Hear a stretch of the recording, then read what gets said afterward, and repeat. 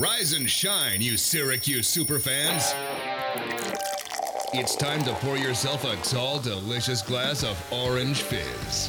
Syracuse recruiting news, insider information, latest SU buzz. The Syracuse blogosphere comes to life on the Central New York airwaves. It's Fizz Radio. Welcome into a special year-end edition of the Fizzcast. Tyler Aki joined alongside Jonathan Hoppe and J.D. Rouchie. And guys, it's New Year's Eve. 2018 is upon us, but it's time to look back on what a year it was in 2017, both for good and for bad for Syracuse sports. Now, I know all of us have our own top five. We're going to get to our 5 best moments, our 5 worst moments, and then we're also going to see what you out there in Fizz Nation gave us on Twitter. We're going to get to all of that in this year-end podcast. First of all, guys, I'll be the first to wish you both a Happy New Year, and it's looking like it's going to be a much better 2018 for Syracuse, both football, both basketball, and we're going to get to some of that. But first of all, Happy New Year to both of you guys. Thank you very much, Tyler. Happy New Year to you as well, and to you as well, JD. It's going to be a lot of fun here on this podcast. I'm really excited because there's always good and bad for Syracuse, but this year especially, it feels like there was a lot of highs and a lot of lows, and we're going to break it all down. And I know for sure our top 5s aren't going to be the same. They might have some similar stuff at the top. There's a few moments you think of when you think of Syracuse sports this year, clearly. But there's a lot that happened, and it wasn't just football and basketball. A truly great year for Syracuse, but like I said, also not the best year in some aspects. And we'll break it on down, but great to be here with you guys. Yeah, excited to ring in the new year with you guys and kind of take a look back on what was a very roller coaster, tumultuous, any kind of adjective you want to use kind of year for Syracuse sports. Certainly some downs, certainly some ups, and it's not like those downs and ups are exclusive to specific sports. We also saw them, ups and downs within sports. So there's a lot to talk about, and very excited to do it with you guys. Now, we're experimenting with Google Hangout right here so we could get all 3 of us in remote locations right now around the holiday season to be together and do this, because I really hyped this podcast up on the latest episode of Fizz Radio, so I'm really excited about what's to come. So here's what we're going to do. We're going to go, and actually Drew Carter also submitted his list to me as well, so he's going to get some runtime in this as well. But we'll start with the bad, and then we'll get to the good later on, and then after all of that, we'll get to the Twitter responses that we got. And of course, you can always follow us on Twitter, Facebook, SoundCloud, iTunes as well to get this full podcast and many more great interviews. Orange Fizz is where you got to search if you want to find all of our great content, and of course, orangefizz.net. Okay, so we'll start with the bad. I figure we'll do this. We'll go in a circle kind of, and we'll count them down 5 to 1. And we'll each start with our 5th, and we'll each go with our 4th, and so on and so forth. All right? Sound good to you guys? Sounds great. Let's do it. All right.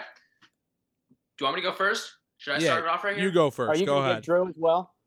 Yeah. Okay. I'll read off Drew's for you guys, but we'll do his last in the rotation. All right. So my 5th worst thing that happened to Syracuse sports this year: Mike Hopkins leaving for Washington. Ooh, that's a good one. I like that one. Yeah. A lot of this was kind of weird for me. I was debating where to put this because it's obviously in the bad, but at the same time, you got to feel good for a guy like Mike Hopkins. Like, yes, this is really bad, and this really sucks for Syracuse because I really like the way that he was going to take this program, and he's had some early success with Washington. He got the big win against Kansas so far, but losing Mike Hopkins on your staff is huge. He was the recruiting guru and all that, and now it's up to guys like Red Autry and Jerry McNamara to pick up the slack there, but losing Hop was big, and I think that's one that's really going to stick with me as what happened. One of the worst things that happened in 2017 for Syracuse. So Hop number 5. My number 5. I think, Mike Hopkins. We'll go with you, Hoppy. You're up. Yeah, I think Mike Hopkins was a really bad thing for Syracuse, Tyler, for sure. For me, another former coach, Scott Schaefer, walking out of the Carrier Dome with a victory cigar. After the game, players said they were rattled by Schaefer, even though he was up in the booth, wasn't even down on the field. They couldn't get him out of their heads. Just a strange scenario for Schaefer to come in with Middle Tennessee, and they really kicked Syracuse's butts. It was just 30-23. but that just had a bad feeling in everybody's mouths. Here we are, Dino Babers trying to get the year off right, trying to win the first 3 games, and of course losing to Middle Tennessee State meant they weren't going to do that. For me, that's number 5. Just a bad feeling when Scott Schaefer left the Carrier Dome with the win. For me, number 5, the reason I have it so low is because overall it's a positive thing, but for the program specifically, it's not. My number 5, Alexis Peterson and Brittany Sykes heading to the WNBA. That they were the top scoring backcourt in the country last season for Syracuse women's basketball. A fantastic pairing. Just brought all kinds of success to Syracuse. Got them to a national title game 2 years ago, and then were able to get them into the NCAA tournament again last season. And them leaving the program it takes some of that orange collar mentality out of the program, and Coach Q is certainly in rebuilding mode. It's off to a good start so far this season for women's basketball, but Alexis Peterson and Brittany Sykes leaving to the WNBA is one of my worst things that happened to Syracuse this year. That's a pretty good one right there, because I don't think a lot of Syracuse fans went out and watched Brittany Sykes, but she might be the best women's basketball player I've actually seen in person. Yeah, she's really good. She had a court was unbelievable. She had a Rookie of the Year type year in the WNBA, finished second in the Rookie of the Year voting. So she had a fantastic season. And just there's a lot of good players on this new Syracuse women's basketball team. You look at Tiana Mungakahia and Miranda Drummond. And then if you imagine Mungakahia, Drummond, Sykes, and Peterson all on one team, that's a dangerous team. So if they had just lined up a little bit more, the Syracuse women's basketball program could have been so much better than it already is, and it's already a really good team. Yeah, I'll say Coach Q is doing a great job so far this season. When you lose players like that, it's always going to be tough, and they just took it at Notre Dame, number 2 in the country, and they held their own. So I'm interested to see what they can do this year as well. I'll get to Drew. Now this is Drew's. He says Tyrone Sampson decommitting as the 5th worst thing. I almost included it on my list. Everyone's top 5, though. It's higher in mine for sure. I almost did include it on my list. I decided to go against including it because there's still a chance that he comes back.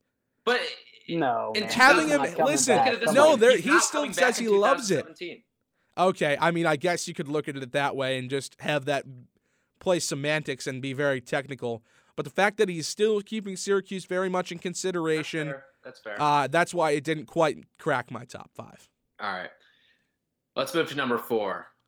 My 4th worst moment is actually Tyrone Sampson decommitting. So that's a good segue into that, and we've already hit on that. So, Hoppy, you're up. All right.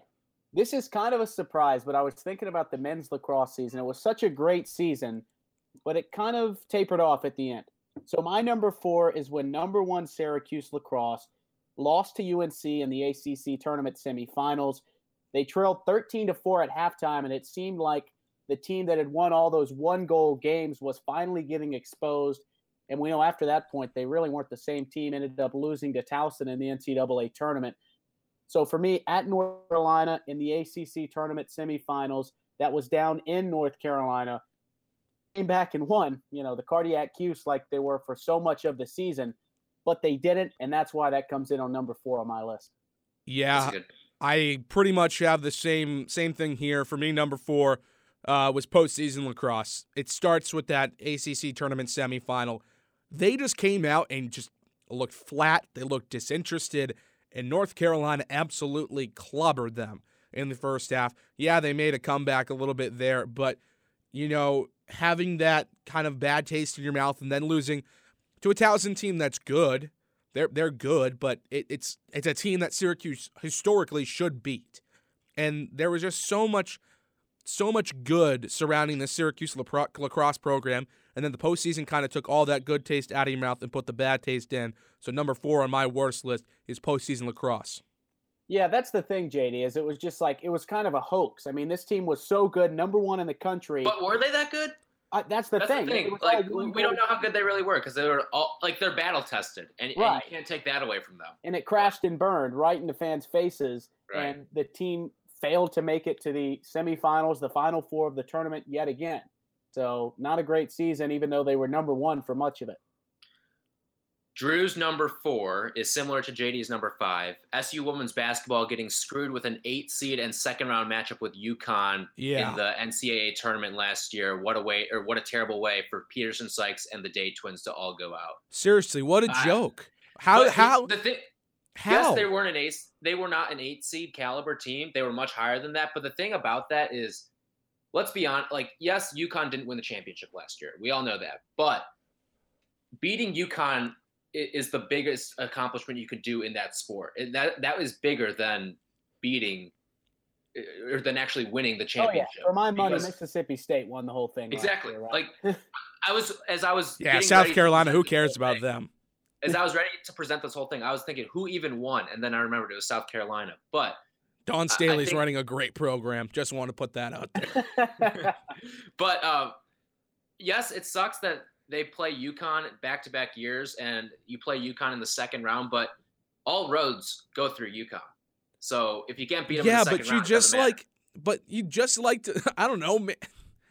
Here's the thing. They shouldn't have all the way to the Final Four. Here's the other thing, though. They shouldn't have had to play them in stores. Had a whole game too, I think, of that. Yes, they shouldn't have had to play them in stores. They should have at least been able to play them at a neutral site.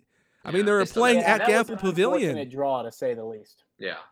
I mean, oh, goodness. Just not good stuff. That's a good one from Drew.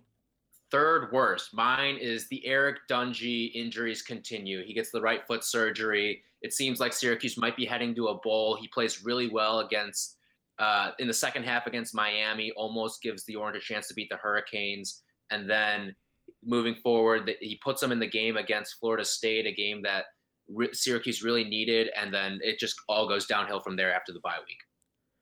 Yeah, that's a good one. I mean, Eric Dungey it's so frustrating to watch him play. It's so frustrating. It's so annoying because we say he's injury prone, and usually when you say somebody's injury prone, it's surrounding one area, like their back is injury prone or they're prone to concussions. Dungey's just a walking piece of glass apparently because he's every single part of his body's hurt. He hurt his foot. He's had two or three concussions. He's like probably like 1 or 2 concussions away from medical disqualification. Like he's just it's so frustrating watching Eric Dungey because when he is good, he is so good. He didn't have a reported concussion this year though, right? No, I don't think so, but he's still I don't think he did. But I got to tell you, I agree with that 100%. Tyler, that's a good one. And we got to give you credit. You know, you were in on Eric Dungey before a lot of people were. And there's no denying that. Eric Dungey was so good this year for Syracuse. And like you said, one of the best quarterbacks in the ACC. You saw it coming early on, and he proved that. But unfortunately, he could not stay healthy. Really quickly, my number 3, we've already talked about it. That's Tyrone Sampson decommitting, reopening his recruitment. Not what you want to see. You had those big guys coming in, Kadir White and Sampson. That's not going to happen anymore. I don't care what you say about Sampson possibly coming back. It's not going to happen. He's going to Indiana, Michigan State.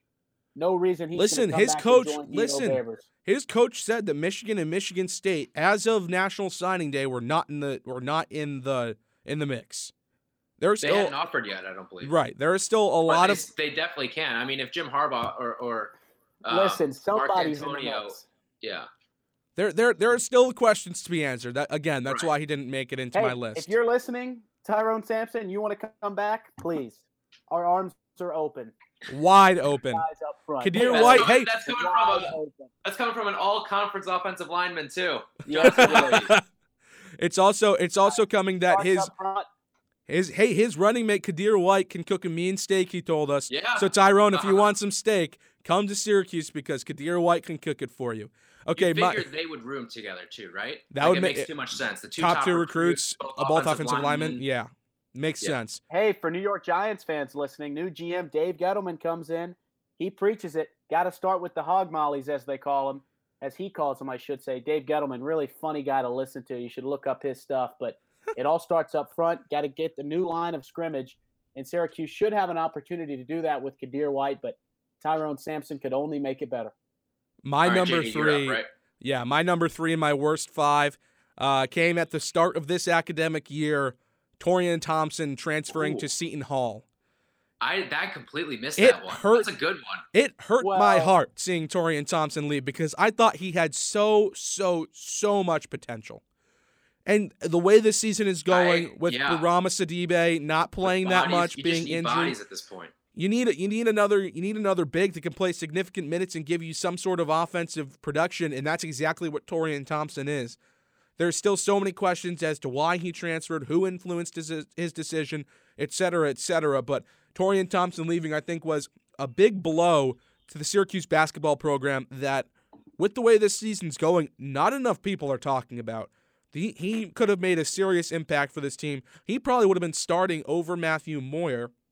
Maybe we wouldn't be seeing starting, yeah. We wouldn't be seeing the kind of season that Matthew Moyer's having if Torian Thompson stayed. But he was so good, a great shooter, stretched the floor.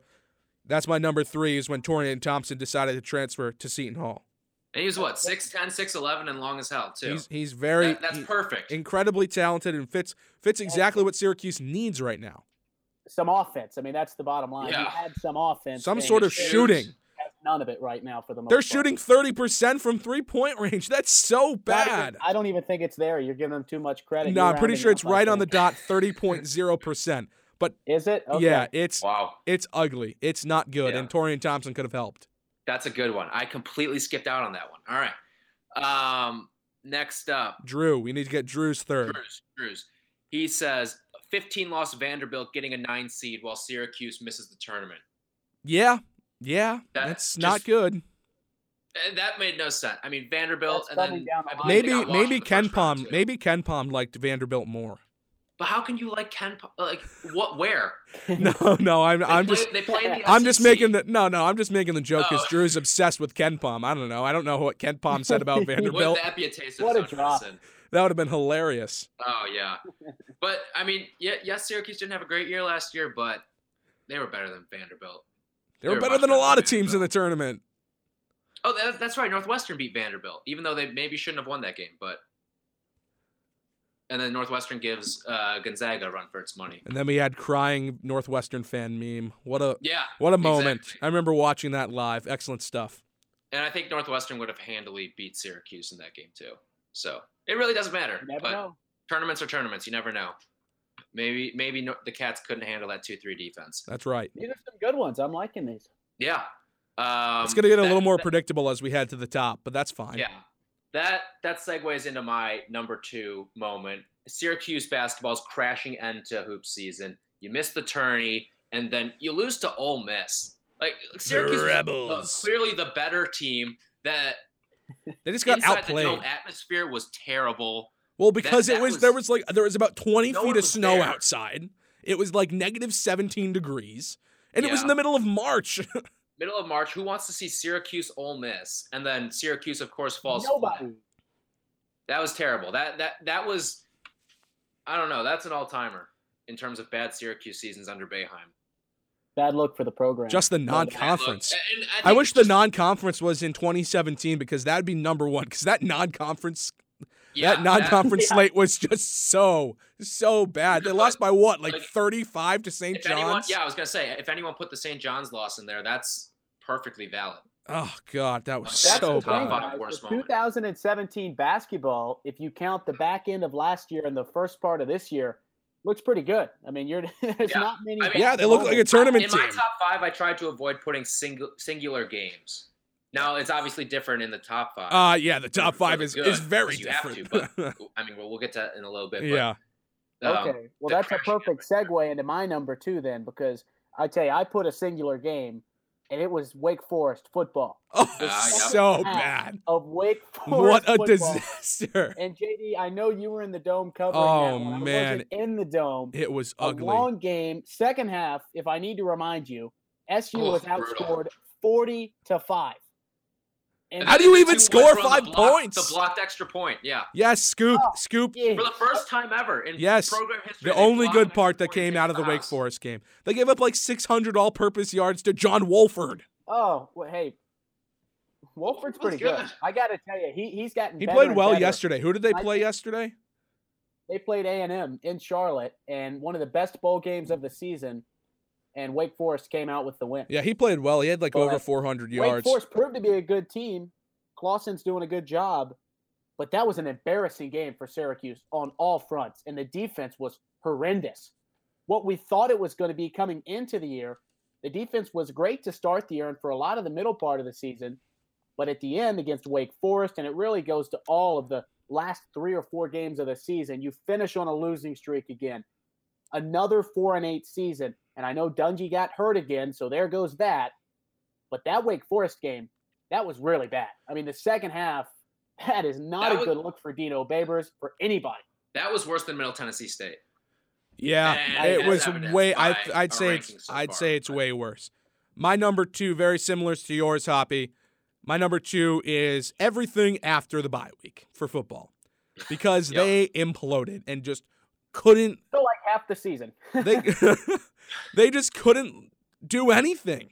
The Wake Forest game was awful, but one game I want to talk about was the rainstorm, lightning storm disaster that was the Louisville game. Lamar Jackson throttled them so badly. There are 2 plays that stick out to me specifically that make that game so bad.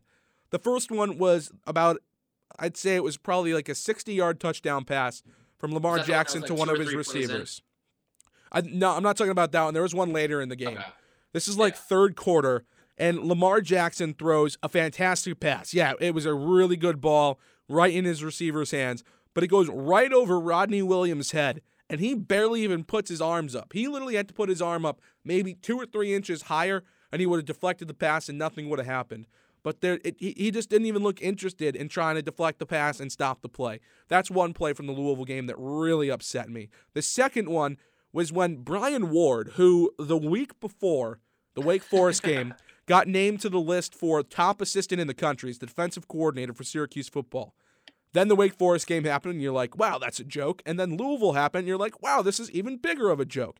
Reggie Bonifant, who's played quarterback, wide receiver, running back for Louisville over the past couple of seasons, he was playing running back in this game, somehow leaked out on leaked out on a wheel route, and somehow Brandon Berry, a defensive tackle, was in coverage on this uber athlete with incredible speed, and he went for a touchdown. It was just the most ridiculous thing I've ever seen, and it just showed to me that Syracuse football just, at the end of the season, it didn't look like they cared. It didn't look like they wanted to compete. I don't know what happened in the bye week. I don't know if Wake Forest was really that big of a problem, but it was so ugly the last couple of games of this season.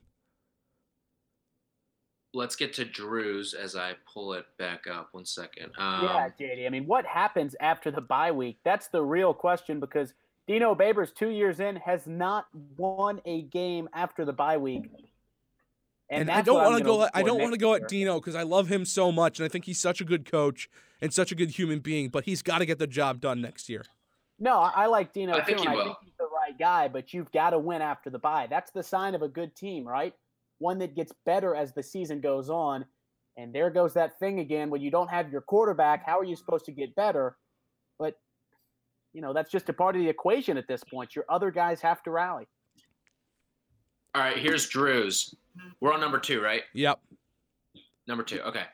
He said, St. Bonaventure fans chanting SBU in the Dome as if their team has made the tournament more than once in the past 15 years.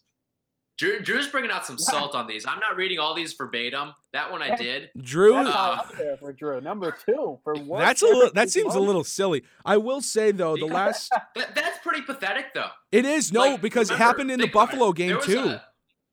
There was a snowstorm. Yeah, you could throw that right in there too, because Buffalo had some nice fan support. Granted, Syracuse students were on break, but it doesn't matter. Somebody show up.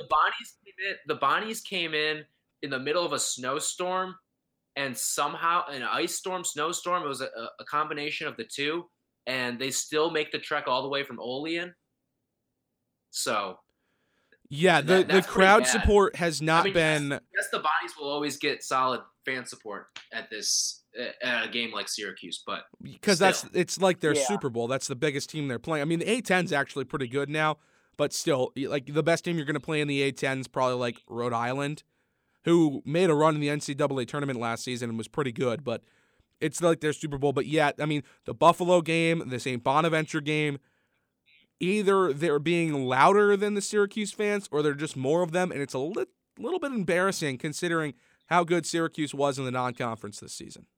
Well, you know what was worse than the St. Bonaventure fans chanting in the Carrier Dome, and even the refs for that matter? That was the offense for Syracuse. One of the worst offensive games for SU basketball in recent memory. It was plain unwatchable at times.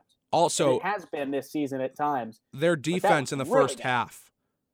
Jalen Adams put up 21 in the first half. He's really They didn't good. do anything in the second half. That's great, Bonaventure but like got you all can't their let him put up points in 21. overtime, at the free throw line. That's Like, even that worse. was a weird game. Play that was a better weird defense game. in overtime and don't foul. I like that from Drew, though. That game deserves to He's be cre- near the he's top creative. five. That was so bad. Listen, no, here's the Everything thing. to do with the St. Bonaventure game. That would have been better. Here's the thing. I really don't think the St. Bonaventure game is that bad of a loss for Syracuse. Considering what they did in the non-conference last year, the Boston, I mean, not the Boston. No. That's The exactly. Completely agree. St. Bonaventure's a They good just looked basketball so team. bad. That's the problem, is they looked awful.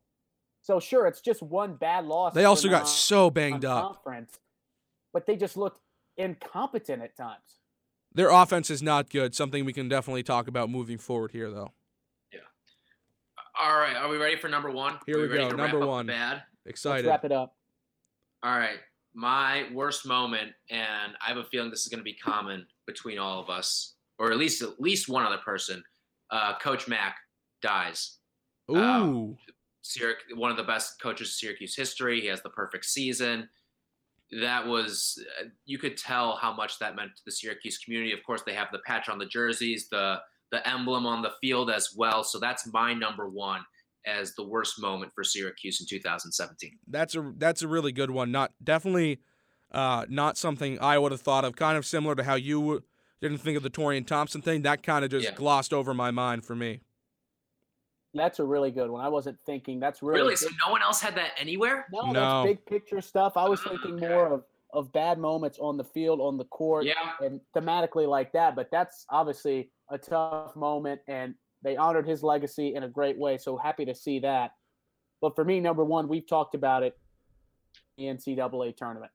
The conference play for Syracuse last season, I should say, this year, 2017, was so much fun. Great moments, great wins in the Carrier Dome, Virginia, Florida State, Duke, the list goes on. And it was really great. All of a sudden, you get to the NCAA tournament. The review says Syracuse is not in it. And it just felt like the program got stabbed in the back after getting in a season prior with maybe not as good of a resume and making it to the Final Four. Just a terrible moment. And that group worked so hard, and fans were so excited just to see them make it to the NIT. Yeah, that's my number one, too, is missing out on the NCAA tournament.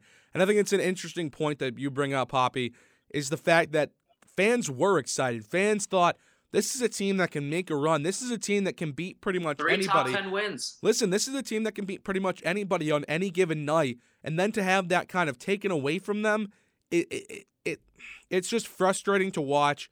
It's frustrating to send out guys like John Gillen and Tyler Roberson and Dajuan Coleman and Andrew White, and then of course Tyler Lydon, all out on a sour note, losing to Ole Miss in the NIT. So I agree, that's probably the worst moment of the year for Syracuse sports, along with Coach Mack dying. I think that one kind of looks more big picture, but on the playing surface, I think that not making the NCAA tournament is probably the worst.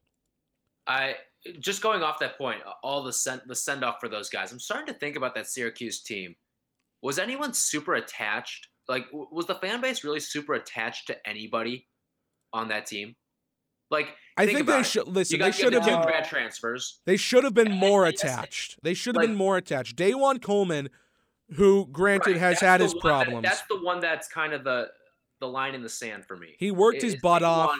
He worked so hard. He had to overcome so many injuries. Hometown guy, yeah. No, I'll give you Dajuan. He was probably the most. I mean, the problem is Tyler Lydon was such a vanilla guy. You know, he was right. just, and except he was for going to the Rico. draft, and no one ever likes it when these kids go to the draft early anyway. Which is stupid, but it's fine. They're just trying to better themselves. But hey, if we want to just lock them down in the frozen tundra, then you can try to do that. It's not going to work.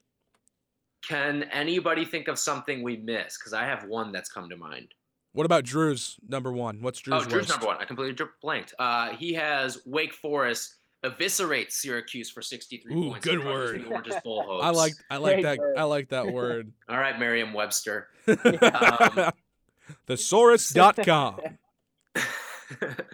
But yeah, I can think of one that we all missed that I thought would maybe get into somebody's. I'm excited to hear this one. Geno Thorpe. And no, that's not a top 5 moment for me. I mean, Here's that the wasn't thing. Great, and we'll never know how bad it was. You know Right, what I mean? that's So what it's I think. one of those things- That's the thing, though. Like, they're down so many bodies at this point. That's And why I it put kind of Torian feels like- Thompson in, because It's not. They- Yeah, okay. it's not quite And I like think- that, because we saw what Torian Thompson can do. We never got a chance to see what Geno could do. So Geno could have just rode the bench for the rest of the season and made no contribution, or Jim Boeheim could have given him more minutes, and he still could have been awful. So the I reason think that even I with don't... the flashes that we saw, though, it would have been worth it to just have him hang around. I mean, sure, definitely now, considering the amount of injuries and the speculation surrounding Bourama Sidibe after the last couple of games. But, yeah. All right. Anything else that you guys think we missed? In terms of worst moments, Can't think Worst of anything. moments. I mean, not really. I mean, the All field right. hockey team wasn't great. They usually yeah, are. the men's soccer team. Yeah, the men's soccer team was pretty bad. Pretty Oh, they bad. imploded, yeah. But Yeah. like, All right. nothing that would make my top 5. No, nothing of too much interest. All right. Let's go to the good. You ready? Here we go. All right, let's do it. Let's I'll brighten start. people's day after all that talk of all the negative stuff. Of positives in 2017. Something just came to mind, and I think I have to. So on Fizz You got to Radio this alter your week, top 5. yeah, I think I'm gonna call a last second audible. So I gave my top 5 on Fizz Radio, but I think I'm gonna get rid of my number 5. My old number 5 was Syracuse football's moral victories, just because it was fun. Oh, It was fun. I'd say It that's was in the fun. bottom It 5. was fun to watch them lose to LSU by 9 points. Oh yeah, that was so great to fun. watch Sean It was so Riley fun. drop that touchdown. Gosh, that was fun. Because you knew they were right there, and they easily could have won that game. They dominated that game. They Sure. dominated it. I wouldn't say that's fun. I'd say that's depressing. But go A on. lot of questionable Okay. decisions in that game. Bad Anyways, calls. A lot of drops. Okay. go ahead. my new number 5, not being named in the FBI scandal. Yeah, I mean, I That's my guess number so. 5. Like that, I think I'll I'm I'll give gonna you add that. a. It's better than moral victories. I'll give you that. I'm It gonna is, add an yeah. honorable mention to my top 5. Rick Pitino well, getting do it at the end. canned. Do it at the end. Do it at the end. Yeah. We'll Save save it it. because I'll save Drew it. has Sorry, an honorable sorry. mention too. Okay. I've got a lot of honor. I mean, there's a lot of good stuff. but- We'll get to all our honorable mentions at the end. Okay, All for right. me, number 5, picture this. Syracuse wins 4 games in a row, all in the ACC. They're down at Clemson, down by 2. Clock's running out. Kick it out to your freshman. Tyus Battle hits the buzzer beater. That's the number 5 moment for me. 5th win in a row for Syracuse. Things starting to really feel good about this program and their chances to make the tournament this season. That comes in at number 5, that Tyus Battle buzzer beater at Clemson. That's a good one. And people forget he was not playing well up to that point. He was still kind of battling some sicknesses too. I was wondering where I would put that in. But I do have a similar game to that. Okay. My number 5. We're going away from some of the sports we normally talk about. How about Syracuse volleyball this season? Oh, boy. How about it? 26. Let's look back at 2016. What Syracuse volleyball did. Their record. 2016 or 2017? We're looking at 2016 so we can compare it to 2017. 2016, Syracuse volleyball goes 7-23. They Not won good. 23% of their games in 2016. Now we flash forward to 2017. They go 22-14, win 61% of their games. That's a humongous step up. Santita Bongwase was fantastic. They've got a lot of other really great volleyball players on this Syracuse team. Volleyball players. That was a little awkward, but listen. Hey, this is good. This is The good jump publicity. that they had. Anastasia Gorelino is great. She's a junior. She'll be back next season. I will say Bell Sand, you are unfortunately, killing these names. Bell Sand, unfortunately, is going to be graduating after this year. But there is a lot to look forward to with Santita Bongwase and Anastasia Gorelina moving on to their senior seasons.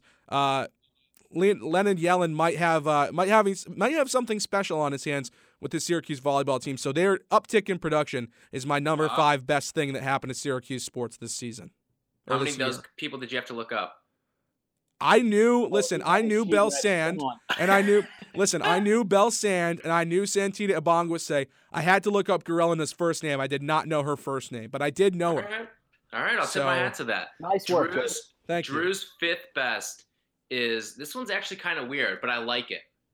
All Jimmy of these Boeheim have been weird. hits his first shot of 2017 right in front of his dad. I'd say that's a negative. It was for the other team. No, really? Okay. No. I'm kidding. I'm kidding. But then you think about it, like, it was a cool moment. It was a really cool moment. Fans, like, they've grown up around Jimmy Boeheim. Like, even though he plays for Cornell, I feel like they still consider him one of their own. Yeah, I mean, so for him to do that, like, that's awesome. Literally his entire life, he has been around the Syracuse program. Right. So definitely. No, I like that. I like that number 5. Definitely the Boeheims a cool are moment. Syracuse, so to see Jimmy hit a shot in the Carrier Dome right in front of his dad, that was a cool moment for the school. You'd have to say that, considering Boeheim is practically the athletic program, or has been up until now. Yeah, I like that one. So we're moving on to 4. Number 4. Okay. Here we go. My number 4 is Syracuse basketball's National Signing Day. That was huge. Yeah. You lock down Baisley after he decommits from Ohio State, and he cruises up the rankings. That's big. He's going to be a stud. Jalen Carey's looking awesome. I think he's going to be really good, and he's going to provide some competition at that point guard position for the future with Howard and Howard Washington as well. So I like what Jalen Carey is going to bring. You want as evidenced by this season, you need surplus at every position. So that, and then of course Buddy Boeheim, that's going to be fun, and we'll get to that more later on. But that I thought National Signing Day for Syracuse was huge this year. You've got a really good class coming in, and this is a program that you look at a lot of these guys, and if most of the pieces come back next year, which it's looking very likely it will, and then you combine them with who's coming in, it's looking like a very solid team for 2018, 2019. Right. Well, Tyus Battle's probably not coming back. But right. If you listen to what I just said, I said that Boeheim was the face of the athletic program. And then I kind of hesitated and said up until now, because there was kind of that lingering thing with the new contract, how long he'd be coaching. But this 2018 recruiting class reaffirms that Boeheim still has it. He can go get that big recruit. That's why it was such a big deal for me. And that's actually number 3. And not to put a scandal at the same time. Rankings. No, it was really good to kind of get some positive energy into the SU basketball program. Get people something to look forward to. But that's number 3 for me. Number 4, Justin Knight. First individual NCAA champion in SU cross-country history. JD, you just talked about the volleyball program. Another team that's really good, that's cross-country. And for Justin Knight to receive that recognition, that's great to see. Absolutely. It's good for SU athletics. A lot of time, those second and third tier teams don't always put up the best products, or at least in recent memory. Some teams like field hockey are good, so maybe I'm not giving people enough credit. But for the cross-country team at Justin Knight, people knew his name. If you're a Syracuse fan, you knew about Justin Knight. To see him get rewarded, that was big time. That comes in at number 4 for me. Yeah, that's a really, really great moment. He'll come up later in mine.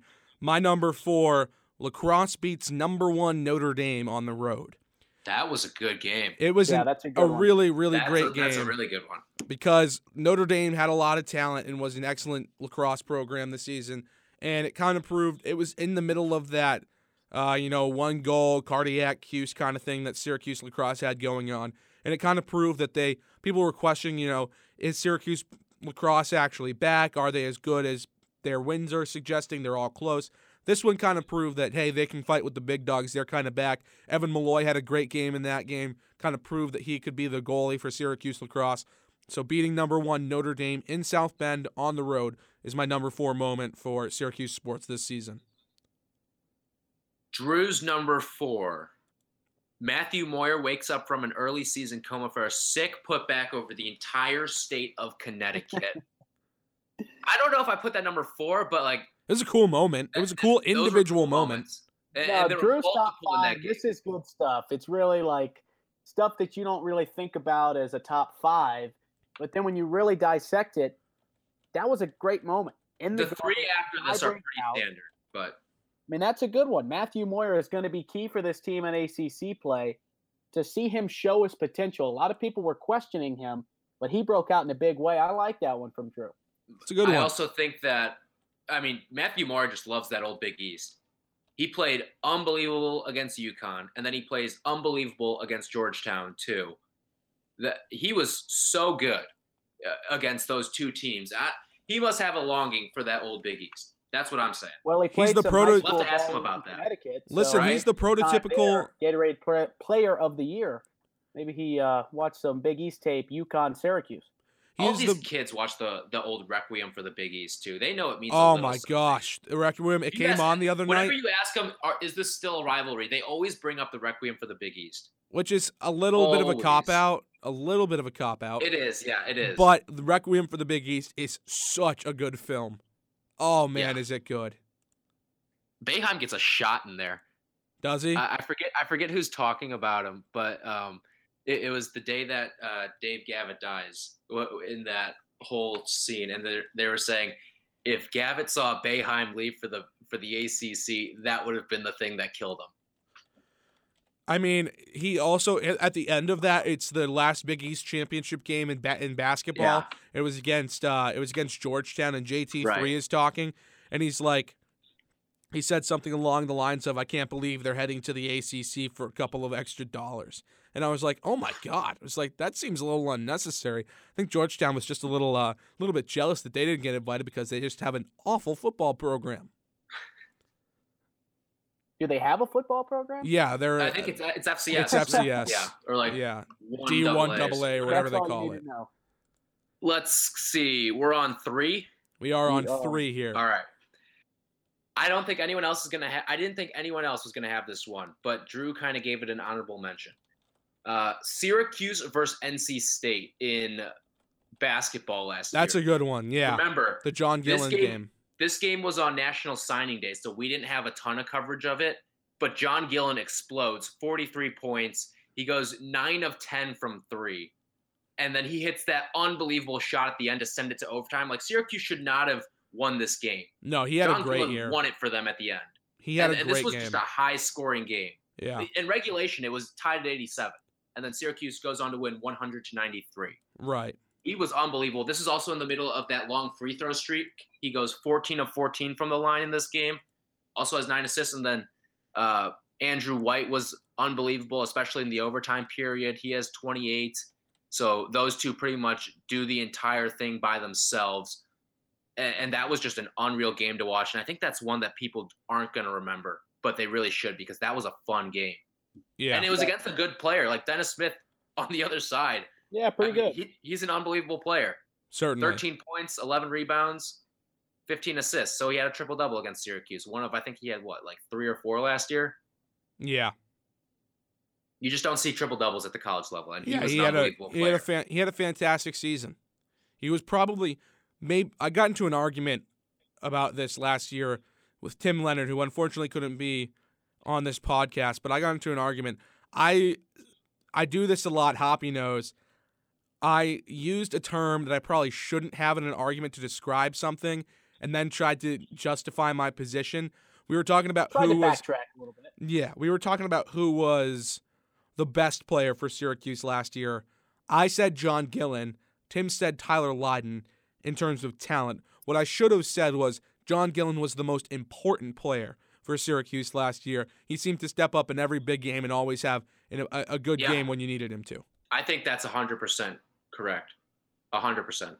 He Yeah. was big. Number 3 for me, that's National Signing Day. We talked about it. I spoiled it before, so I won't go in too much here. I won't gush about the players too much, but really just great to see this program get big-time guys. Darius Baisley, he's a top 10 recruit in the class of 2018. Looks to fit the zone perfectly. Athletic guy. Excited to see what he can do, but I like your number 3, Tyler. That was a good one. NC State. That was right around the time that Tyus Battle hit that buzzer beater at Clemson. Yeah. I want to say Really? it was think it was a little before, right? After. Was it after? They were right next to each other. All those games kind of were right around each other. I think of Virginia, NC State, Clemson, and maybe even Florida State. I'll pull it up. Yeah, they were all like, it was really that middle stretch, these sort of right in the middle of ACC play. That was so good. They went a win at home against Wake Forest, then the win against Florida State, which was a dominating game, and I think that's not going to be in anyone's top 5, but it easily could have been. Yeah. Then you have the win against NC State, win at home against Virginia, and then the Clemson buzzer beater. So yeah. Yeah, not a bad That was the stretch. There, 5 wins in a row right there. Yeah, so that's my number 3, National Signing Day, a big day for the fate of this Syracuse basketball program in the future.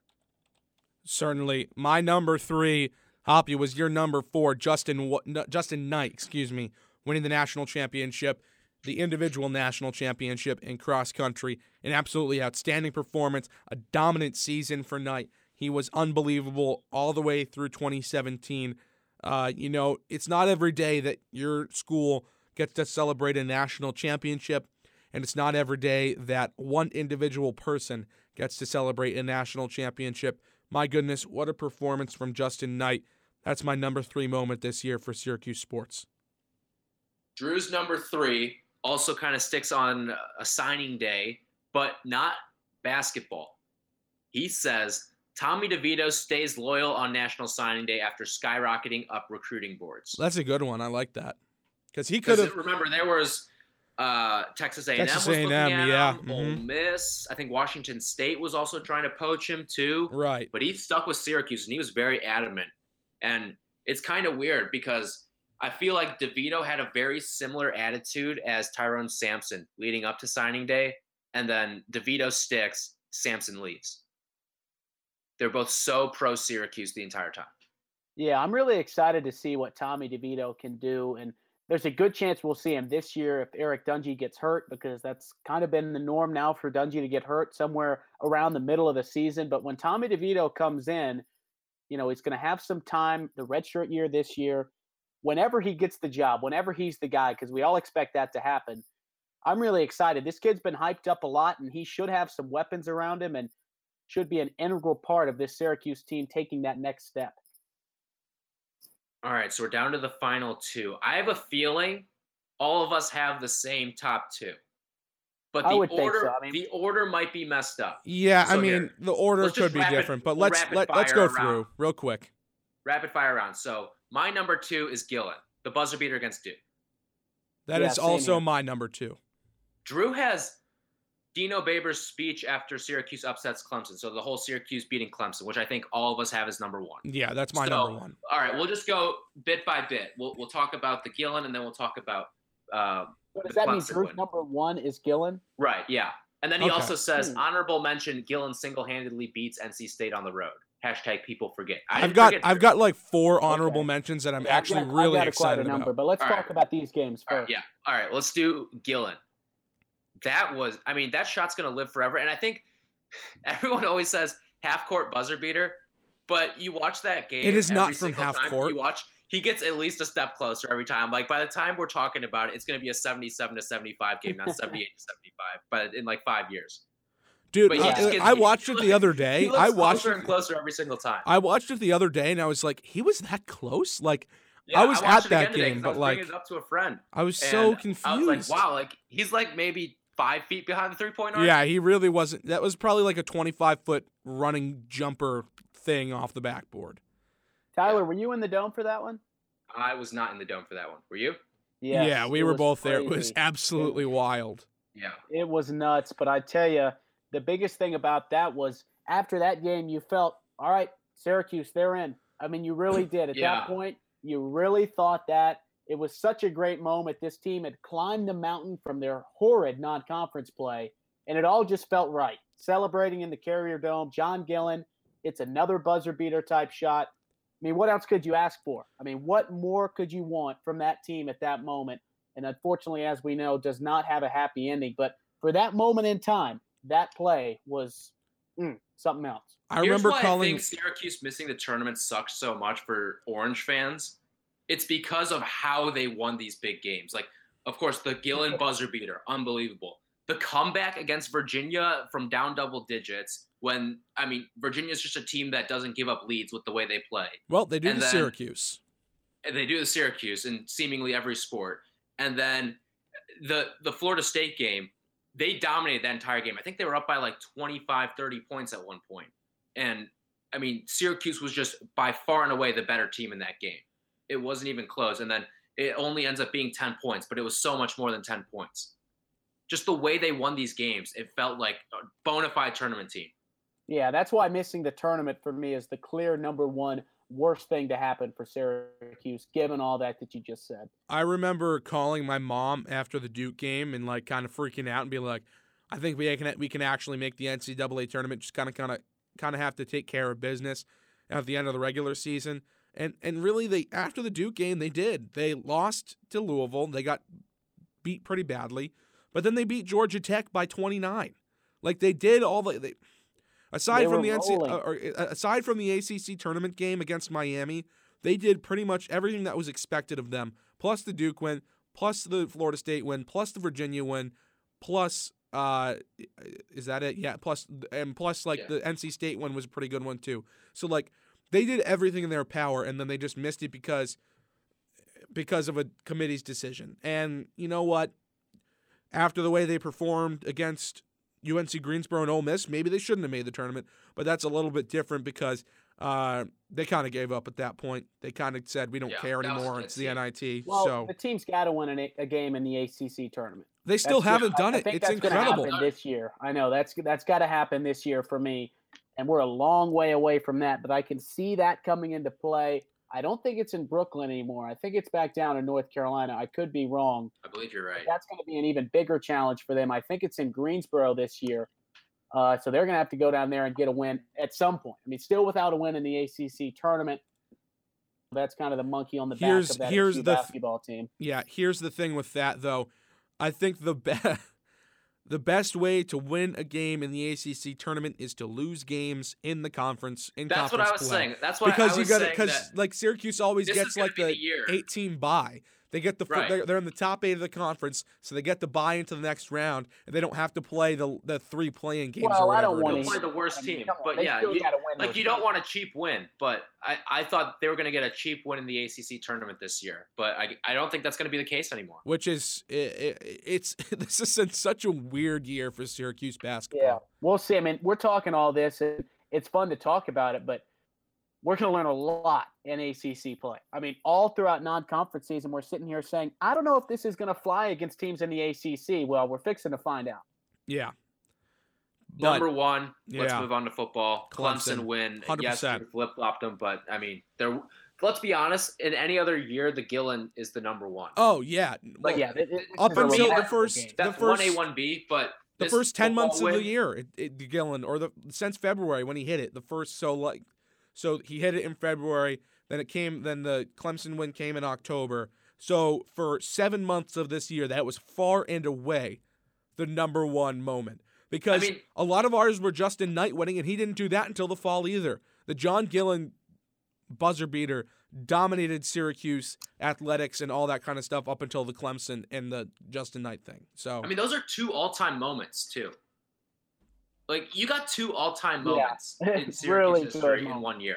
Which is wild. Will never be forgotten. I mean, really, and you talk about that Clemson game is what we're saying is our number one. Like we said, Drew had it flip-flopped. But when you look at that, it's hard to fathom. Like, if you said, okay, Syracuse is going to win a close game against Duke, there'll be a buzzer beater in the Carrier Dome, you'd lose your mind. But if you said Syracuse is going to beat Clemson and pretty much control the whole game, they did have some injuries, but no reason to look at that. Biggest win for Dino Babers, clearly, and really a win that we hoped they could use to propel themselves. That didn't happen, but still nonetheless a fantastic win and a better win than a lot of teams had in the country, there's no doubt. Here's my reasoning. National champion, too. Here's my reasoning behind the Clemson win being so much better than the Duke win.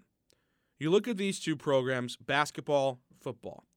Basketball has at least been relevant and good and made the Final Four and made the NCAA tournament and been a good program in the past couple of years.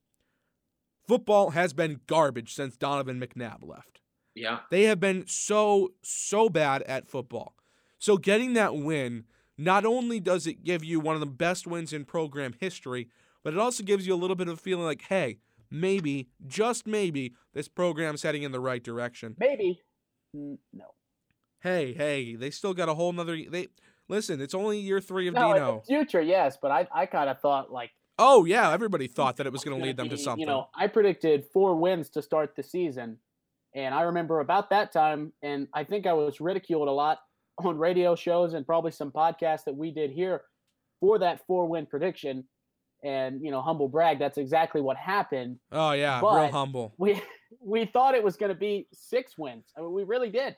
Even I would have changed. It should have been 6 wins. It's ridiculous. It was not. They not just a great collapsed. Oh, man, so bad.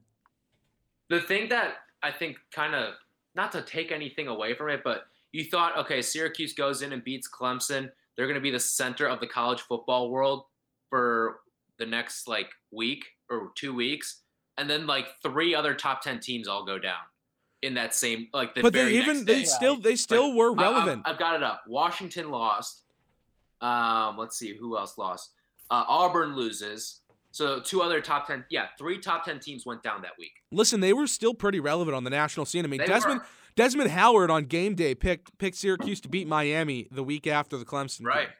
Mm-hmm. So, I mean, they were still nationally relevant. It's not that they were relevant, but they lost it all and then some, and that's the frustrating part. Night in the Carrier Dome, that was a lot of fun. Yeah, and I mean that game was just it. Yes, I mean people just tried to take it away from Syracuse too.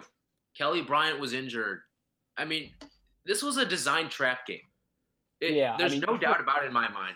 If Kelly Bryant healthy or not, this was a design trap game. You have Clemson traveling north for a game on a short week, prime time. The game pretty much means nothing to them. This game means everything to Syracuse, and it was their national championship. The Clemson defense was really good. Like they sacked Eric Dungey 6 times in this game, and Dungey still goes out, has 3 touchdowns, almost 300 yards. Dante Strickland has a really good game in this one. He has the touchdown too on a really nice run. Things just he's got Syracuse a convoy. Dominated this game with or without Kelly Bryant. I think this team wins. Well, you talk about it being meaningless to Clemson. It literally was, because now they're still the number 1 team in the country, and they're playing in the semifinals against Alabama for a spot in the NCAA championship game. Yeah. So things worked out okay for Dabo Swinney and Clemson. I think the crazy thing about this game, we always talk Syracuse, run and gun, and then you hold the ball for 12 minutes in the 4th quarter. Yeah, they did a great job of closing it out.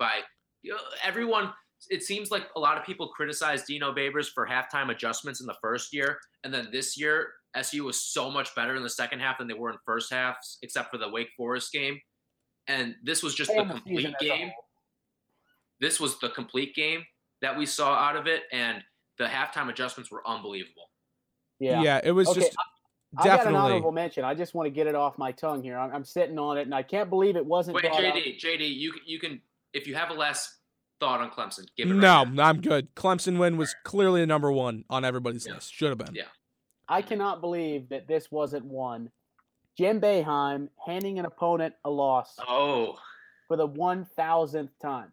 Yeah. Was that the Virginia game? It was a good game too. I didn't put it in there because it's like unofficial, and if you go on Qs.com, it's not in there. Like it's kind of this weird situation. No, listen, what you said is official. For me, hold on. The thing for me is Jim Boeheim, like we've said, means everything to this program.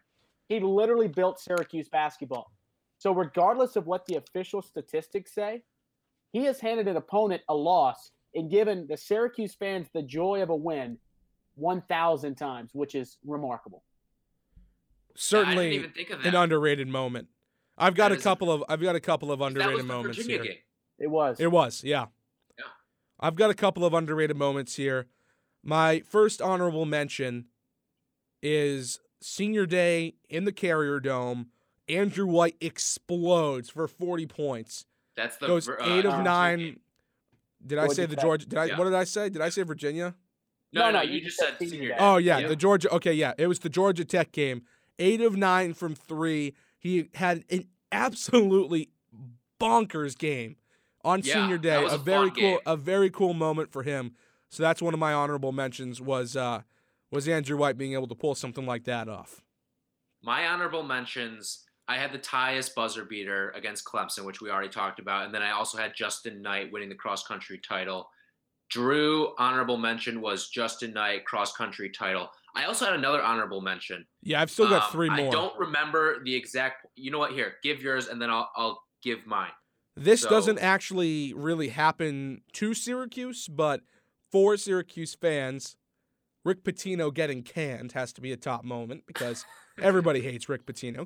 Well, a former Syracuse basketball assistant coach. And yeah, exactly. And he's just not connected with Boeheim a little bit. I mean, I don't know how big of a positive that was. It's not really a negative, but he's a not nice person. No, he's not, but he is connected to this program in the slightest way. I've also got on here Sydney O'Hara of the Syracuse softball team, two-way player, pitched and batted, was second in the country in batting average. So for a Syracuse softball program that's not that great, doesn't get that many wins, that's pretty cool. And then she also had a 1.86 ERA. So an incredible season for Sydney O'Hara.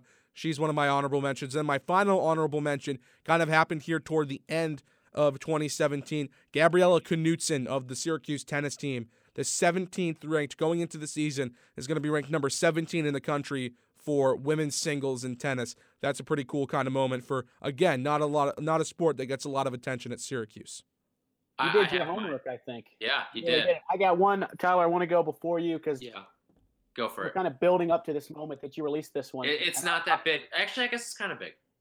Okay, mine's not that big. It's just the whole thought of the SU men's lacrosse team last season. I know we talked about the ups and the downs, but to have that stretch of 1-goal games, and they did lose one of them. I think they lost to Army, but they won, I think, 6 of 7 games by what they were 1-goal games, and they won 6 of those 7. It was really fun because, as we know, in the springtime, once basketball ends, it's kind of quiet. A lot of people love that SU lacrosse team, and they gave us a lot to watch. It was entertaining. I know they probably weren't as good as that number 1 team in the nation indicated, but still, great stretch there of dramatic endings, and Syracuse won a lot of them. So that's my honorable mention. My last one is Syracuse NC State women's basketball. Alexis Peterson sets the Carrier Dome record for points scored in a game with 45. That was an unbelievable game. And she only made Weren't 6 you calling threes. that game? I was. And Syracuse is down 8 going into the 4th. They explode for 31 points in a 10-minute quarter. Like that's 3 points a minute. That's unbelievable. And they explode. They win this game by double digits against a ranked NC State team. And Alexis Peterson just goes off. I mean, this was one of the best performances I've seen. She was unbelievable at the free throw line. I want to say there was a stretch where she made like 10 or 11 straight free throws at the end. And then she was lights out, 45 points. That's more than Carmelo ever scored in the Dome, more than Patrick Ewing, more than Michael Jordan, any Syracuse player ever, Derek Coleman, all of them. Alexis Peterson is at the top of that list. Definitely a cool moment for Pistol Pete, as they call her. SU women's basketball had a couple cool moments. I think they broke the attendance record against Notre Dame in 2017. Notre Dame, yeah. Was it? Yeah, like that was cool. I actually went to that game as a fan, and it was just kind of cool to see all those fans there in the Dome. A program that doesn't get enough attention. A lot of good players. I mean, just look what they're doing this season. I think they have 2 losses to Mississippi State and Notre Dame, 2 really good programs. 2 top 3 programs in the country. Yeah, and the thing is about this team, it's a year early. Like, they've got all this young talent. It's going to be back next year. And that's going to be scary. I think they're going to be back up there as one of the best teams in the nation. But right now, a young team that's still winning games. So a lot of bright spots for Coach Q in this season, and this year, I should say, even though he did lose to Connecticut, which everybody loses to Connecticut except then Mississippi State. Right, they kind of got screwed, which is why it was such a bad moment to get that early exit. But definitely that's something to talk about. The SU women's team deservedly in some of these moments here. I mean, Coach Q doesn't get enough credit for what he does with these teams. No, he's an incredible coach. He is a defensive top 3 coach at Syracuse right now. Along with I mean, there's a lot of really good coaches at Syracuse, but he's in the top 3. It's close. I mean, you've got Chris Fox with the cross-country team, who led them to a national championship. Of course, Boeheim, Babers, Q. I think those about are Chris Fox. and he's Bradley, really and Bradley Well, with the field hockey team also has a national If championship. you think about Chris Fox, though, not to take anything away, but cross country is such an individual sport that a lot of that stuff is done like off site. Like, but I they don't were know so. how. But I'm not gonna listen, pretend like I know, but they were so bad before he got there. What now? They were so bad before he got to Syracuse. Right. So in terms of bringing people in, and but so is Syracuse women's basketball. Yeah. No, so Q is I'm not trying to take anything away from Q by including Chris Fox, but I'm just saying a national championship for Chris Fox, a national championship for Ange Bradley. So Q is definitely a top 5 coach at Syracuse, without a doubt. Yeah, Possibly I know the jury's 3. still out on a guy like John Desko. Some people aren't quite all in on him, but the guy just wins. I mean, really, for the most part. Maybe not so much recently. Early 2000s, this team was like unstoppable. Yeah, so you got to respect what he's done. There are some good coaches. I will tell you this. I think John Wildhack has done a great job since he's came in as athletic director at Syracuse. A lot of these programs are on the uptick. They really are. There's no real program. I know soccer was really bad, but he's I feel like he's gotten things in order. Listen, even Ian thing pretty well. I mean, there's a lot to like about what Wildhack has done. Even Ian McIntyre got his team to a Final Four, the men's soccer coach 2 years ago or 3 years ago. So and it's not like he's hired all these coaches, but I think he's made some decisions that have been for the better. And there's a lot of good stuff happening on campus. And that's an honorable mention, I guess, too. The job that Wildhack has done in 2017. He's been excellent in a number of ways. No doubt, though, Coach Q, number 1 in swag. Let's look at the Twitter, the Twitter responses. So we put out a Fizz feedback question. What was your favorite Syracuse sports moment of 2017? Of course, there's the chalk, Duke win in basketball, Clemson in football. Justin Knight got a lot of love in this. Yeah, I was surprised. Me too. I'm looking. Let's see. I'm going to count them off. So we had 14 total responses. I've got 1 Justin Knight, 2 Justin Knights. Let's see. 3. Yeah, 3 Justin Knights out of 14 responses. That's pretty good. Yeah, I would agree. Here's one that I just don't agree with. Maybe it's because I haven't been a Syracuse fan all my life, but somebody put beating Georgetown. I was going to bring that up. Fantastic comeback, great win, but it's just not there for me anymore. I don't know. Maybe it's not there for a lot of people. Maybe because it's not a conference game, but like, I don't know. Jim Boeheim just flat out coached him at the end. Yeah, it's not like they were like an incredible like top 10, top 5 team that they beat in overtime after coming back. This was a bad Georgetown team that they barely squeaked by. Yeah, well, after the game too, you heard Boeheim pretty much swat everything down of kind of the reporters trying to make the story like, oh, Georgetown, SU, it's back. And Boeheim was just, he wasn't having that. I mean, as he so often does with the media, he rejected that with support. There was a little blurb he had where he said, this was a firecracker compared to a bomb. And then he went on to say, I'm not even sure this is in the same zip code as those other games. Probably not even the state. It was pretty funny. If you haven't seen it, go look up Boeheim post Georgia. No blood on the floor. Maybe not even in the same country. Probably not on the same planet. Also, my hot take from that game, and I was there reporting for the Fizz, it was not a good game. Like, that game was good for about 3 minutes. No, I remember talking to you, Tyler, during that game, asking you how things were going, and I was watching the game, obviously, but you were like, it's tough, man. Like, it's such that was such a bad basketball game. Like, the first half, nobody could score. It was a complete offensive What was it, like struggle. 14, 10 minutes in? Yeah, I mean, I fell asleep for a bit of that game. And I think a lot of people did. I literally fell asleep and woke up. People woke up and saw Syracuse was back in the game somehow. Like, I think I remember you put out a tweet on Orange Fizz, and you're like, if you got bored with the game and turned it off, you might want to turn it back on because it's getting good or something like that. Like, you can't call games good like that if something like that has to come out. Like, it was a bad game for a solid 35, 37 minutes. That's a good point. It was for the most part, but the ending was just magnificent, obviously. Yeah. But even overtime wasn't exciting. Like Syracuse Syracuse just dominated. They and just Georgetown played better. terrible. The pace wasn't right. And Boeheim just simply outcoached Ewing. It was just disjointed. That's all it was down the stretch. The whole game was just so disjointed. And the fact that Syracuse could have easily won in regulation, they missed like 3 shots on the final possession. Yeah. Frank Howard had a layup to win and just blew it. And then Moyer gets a huge rebound, and then I can't remember. I think Howard took a 3 or something too. Yeah. Anyways, this is the really interesting one that we got from Twitter. And I would have never thought of this, and this is why Twitter's great, because you get stuff like this. Boeheim's Army's second half miracle comeback in the basketball tournament last summer. I believe that was in Baltimore. Kevin Belby does a great job with that. And this tweet comes from @RockFallon6. Awesome find, because that was an exciting game. That was awesome. I remember kind of following that game casually on Twitter because I was away from the TV, and just seeing that they came back from, it was down like 20 or 30 points. And you figure a bunch of guys playing in a tournament that, yeah, there's money involved, but it's pretty meaningless. But these guys actually playing a unreal second half to pull off this comeback.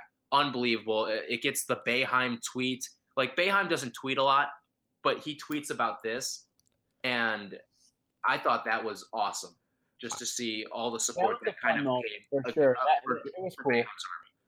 I remember I was in Florida on vacation for that game, and I went out to eat with my buddies, and I was like, I asked somebody, can you put whatever the channel the game was on, I was like, can you put it on? And all of a sudden it was like whatever it was, and I was like, oh, get that off. And then I looked at Twitter, and it was like they're coming back, and I was like, excuse me, can I have that game back on, please? It was definitely a cool comeback. It, like you said, Ty, doesn't really mean much, but it was definitely a cool moment seeing guys like Rick Jackson and Eric Devendorf and Dante Green and guys like that kind of have a good game and have a good, fun win for a team representing the Syracuse program. And so I've got the numbers up right now. Jim Boeheim has tweeted from his official account 153 times.